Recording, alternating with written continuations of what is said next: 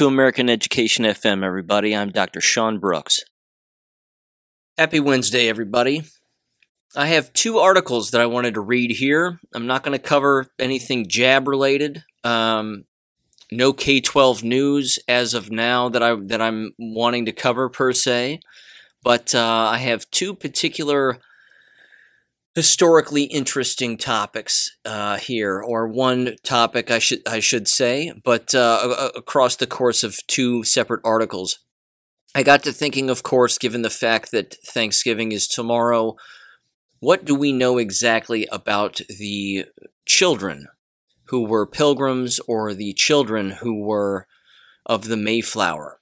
So this first article I want to read sort of highlights some of those nuances and specifics regarding the children of the Mayflower. And this comes from the Mayflower Society. So I'm going to read this first and then read some of the descriptive details, as it were, from another article describing how the children of the Pilgrim age were raised and what they did for education and things of that nature. So here we go. Again, titled Children of the Mayflower, it says, among the 102 passengers aboard the Mayflower that arrived in the New World were approximately 30 children.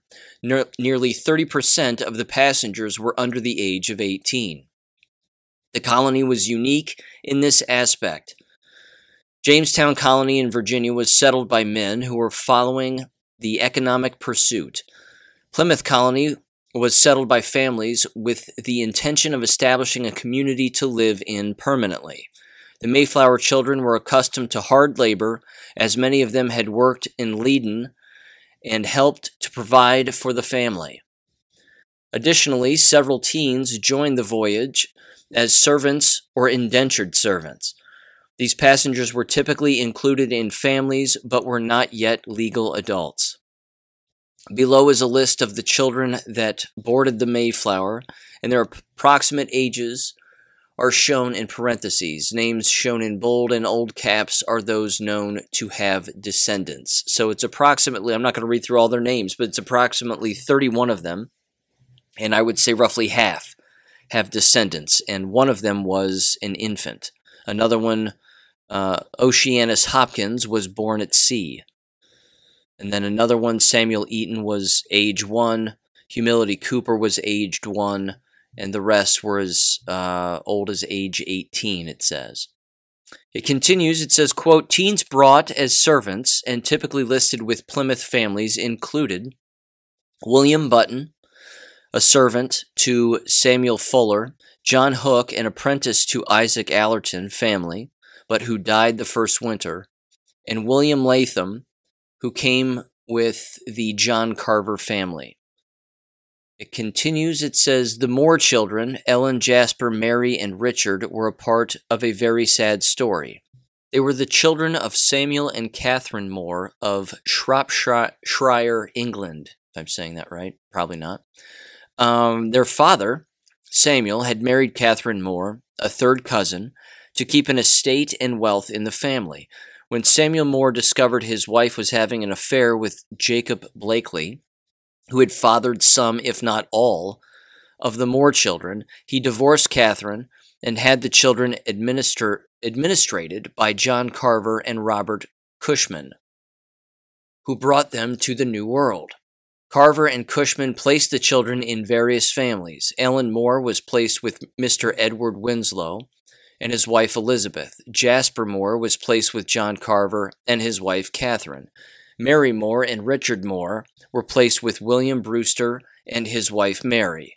Only Richard Moore survived the first winter and grew to adulthood in New England and produced descendants. That first winter of 1620 to 1621 brought the Great Sickness, quote unquote, to the colony, and 50% of the passengers died. The children, as a group, fared best, with only 5 children dying: servant John Hook, Ellen, Jasper, and Mary Moore, and the Tinker family's infant son. 25 children survived, meaning a full half of the remaining colony was under 18 years old. Several explanations are possible. The children may have had a more robust physical constitution than the adults of the colony. Another theory is that the children may have been fed and cared for by mothers who denied themselves food portions in favor of their children. Though no proof exists to support this, the mothers fared the most poorly, with only 4 surviving the first year: Eleanor Billington, Mary Brewster, Elizabeth Hopkins, and Susanna White. However, a new problem emerged. 30% of the colony's children were either orphaned or abandoned in the New World. The caring of these orphans is one of the great untold stories of life in the first year of the colony. The following 9 orphaned or abandoned children were taken in by Pilgrim families during a time when food and resources were scarce: Mary Chilton, John Crackstone, Samuel Fuller, Richard Moore, Priscilla Mullins, Joseph Rogers, Henry Sampson, Elizabeth Tilley, and Humility Cooper. It has been suggested that the health of these children ultimately increased the chances of survival of the entire struggling colony and helped to ensure their future. It also made a colony whose future leaders had been there since the establishment, including its governance, values, and ethics. Now, this next article was written by Mary Ann Johnson, who apparently goes by the homeschool coach. And this was written approximately 10 years ago. But I want to give this a read too, because again, it gives us an insight as to how Pilgrim children were raised, the family structure, and the entire dynamic. So it's titled Life of the Pilgrim Children in Plymouth. It says, quote, "What was it like to be a child in Plymouth in the 1600s? It was very different in many ways from the life of a child today. No kidding. Pilgrim family system in 1600s. Fathers were the head of the household, and they were expected to maintain their authority and not let any of it be usurped by wife, children, or servants. Mothers were first and foremost required to be fully submissive to their husbands. She was to be mild, obedient, and courteous. She was to dress and behave modestly and to speak with meekness. Mothers, however, was second in command in the household and commanded the children and servants. Children usually had many siblings. Families with 8 or 10 children were not uncommon. The people wore black and white on Sundays or special occasions. They usually wore earthly tones such as greens, browns, maroon, and darker colors during the week. A pilgrim baby's life. Babies slept in wooden and wicker cradles. The cradle of the Peregrine White, the first child of Plymouth, is one of the authentic surviving artifacts from the Mayflower. After a few months, a child would be moved with a sibling to a trundle bed. Boy and girl babies wore the same clothing throughout most of their early childhood, a smock, until the age of 8. As the child was learning to walk, he was placed in a go-kart standing stool. These walkers helped babies with their first steps, but could only travel back and forth. Parents were very eager and nearly forceful to make the child walk. They believed that when the child was on all fours, he was too close to the animal kingdom. Parents were diligent in training a child to walk as soon as possible. Values taught to pilgrim children. It says, quote, "Adults believed that children were to be humble and submissive. They believed that children were born with a sinful nature that must be broken. Parents and other adults began to break the child's will, quote-unquote, beginning somewhere around the age of 1 or 2. In childhood, strict lessons on behavior and courtesy were taught. The biblical commandment of honor thy father and mother was taken very seriously. Children were admonished to have the utmost respect for their parents in the presence of other adults. While eating, the children could not sit down. During a meal, children were not allowed to speak. Children were expected to both love and fear their parents, to be obedient in all things, to be submissive equally to mother and father, and to speak in a restrained and proper manner. Pilgrim parents did not spare the rod, quote-unquote, and corporal punishment was considered necessary for the proper upbringing of children." We're missing that today, are we not? It continues. Early educational life of pilgrim children. Formal education was not available for every child in colonial New England, for the children did not attend school. It was very different from today. They went to school after early morning work was completed. The Puritans thought that learning was very important. They believed that the devil tricked people into keeping them in ignorance. Education was a tool to fight the temptations of evil. I agree. Continues. The dame school was common during early colonial days.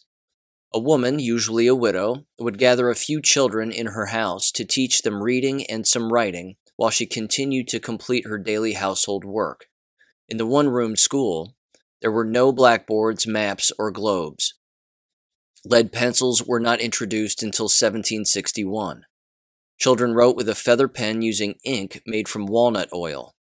Every child was expected to bring a log to keep a fire burning.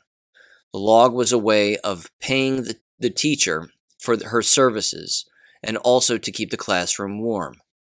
Paper was also scarce that students learned their fundamental skills by using a hornbook. The hornbook was a wooden paddle with a piece of paper tacked to it. The paper contained the alphabet, simple combinations of vowels and consonants, and a prayer. A thin layer of cow horn protected the paper. Students traced over the letters with a sharp stick until they memorized each letter. After the student mastered the hornbook, they moved on to the New England Primer. It was used throughout New England for over 100 years. The book began with the alphabet. The letters were illustrated with a biblical reference. The letters and pages were filled with biblical advice to help children lead a virtuous life.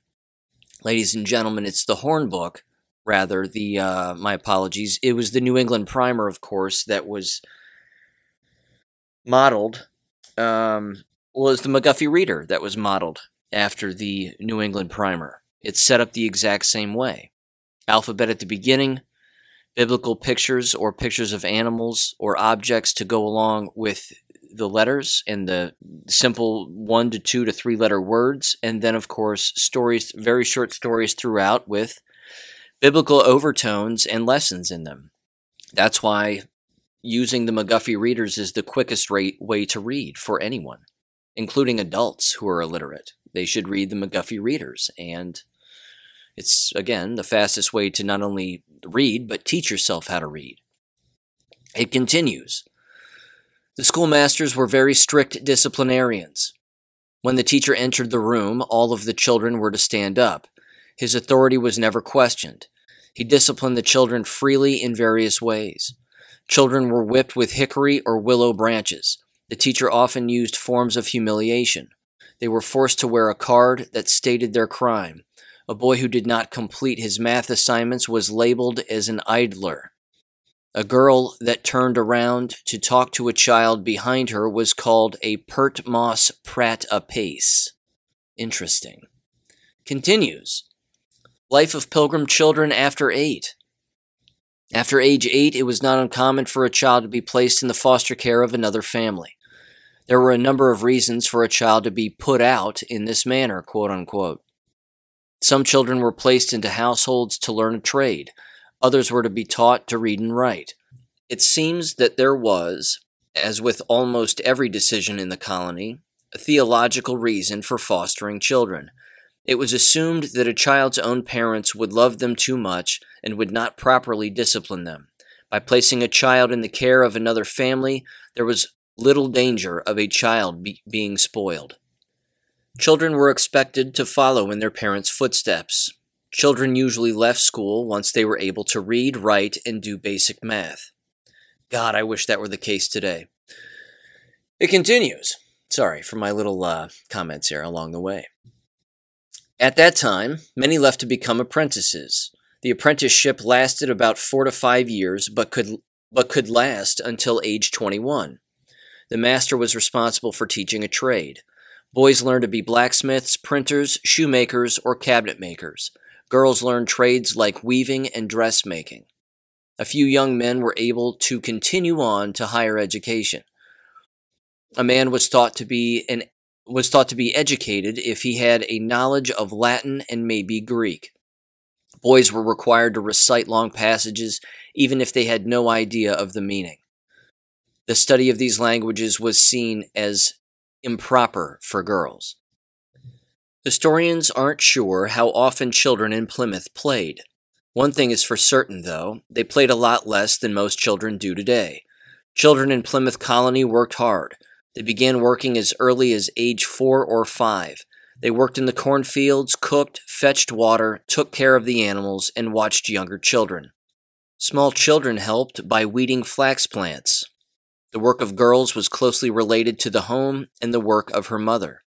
Girls learned to sew, knead bread, and assist in the child care of younger siblings. Boys worked mostly outdoors by way of caring for animals and crops. Boys also used jackknives to carve wood into spoons, bowls, and bread boards. Even though they worked hard, children probably were allowed to play a little every day.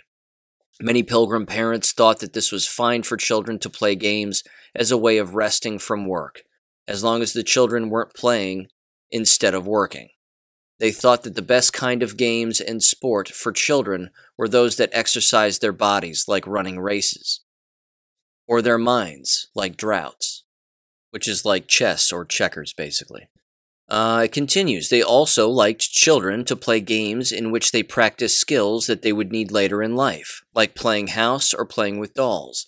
But they didn't like their children to play games that involved luck because that was too much like gambling. Common games Pilgrim children played.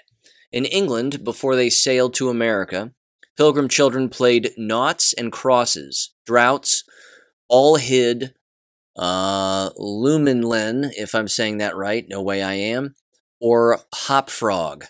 Have you ever played these games? I'll bet you have. Noughts and crosses is tic-tac-toe, and draughts is checkers. Can you guess what all the hid and Hop Frog are? They're all hide and seek and leapfrog. What about Lumenlen, if I'm saying that right again, which I'm probably not? That's keep away. Next time you play one of these games, stop and think how amazing it is that you're playing the same game that children played 400 years ago. Children might also have played word games like gliffles. Gliffles are tongue twisters. Here's one from the 1600s, and this one is jacked up, so bear with me. It says, quote, Dick drunk drink in a dish. Where's the dish Dick drunk drink in? Unquote. Riddles were popular too. Blowing bubbles was also a popular pastime for children. Children might even have played with toys like stilts, pinwheels, tops, hoops, kites, and marbles. And there you go. Unquote. Certainly a different time. Certainly a more disciplined time. And frankly, after reading that and thinking about that, I certainly think all the more reason to raise them right. All the more reason to raise them strong, raise them tough. Teach them how to read. Teach them how to be strong.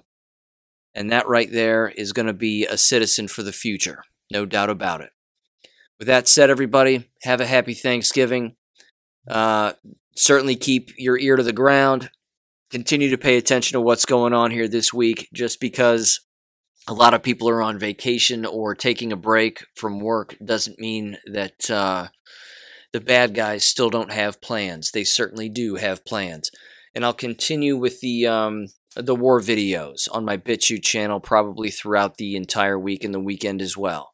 So other than that, have a great restful time. I hope you do. And take some time out for yourself as an individual and find some solitude as well as an individual. It's super, super important, and that's putting it mildly. With all of that said, God bless, and I'll catch you on Monday. Thank you for listening to American Education FM.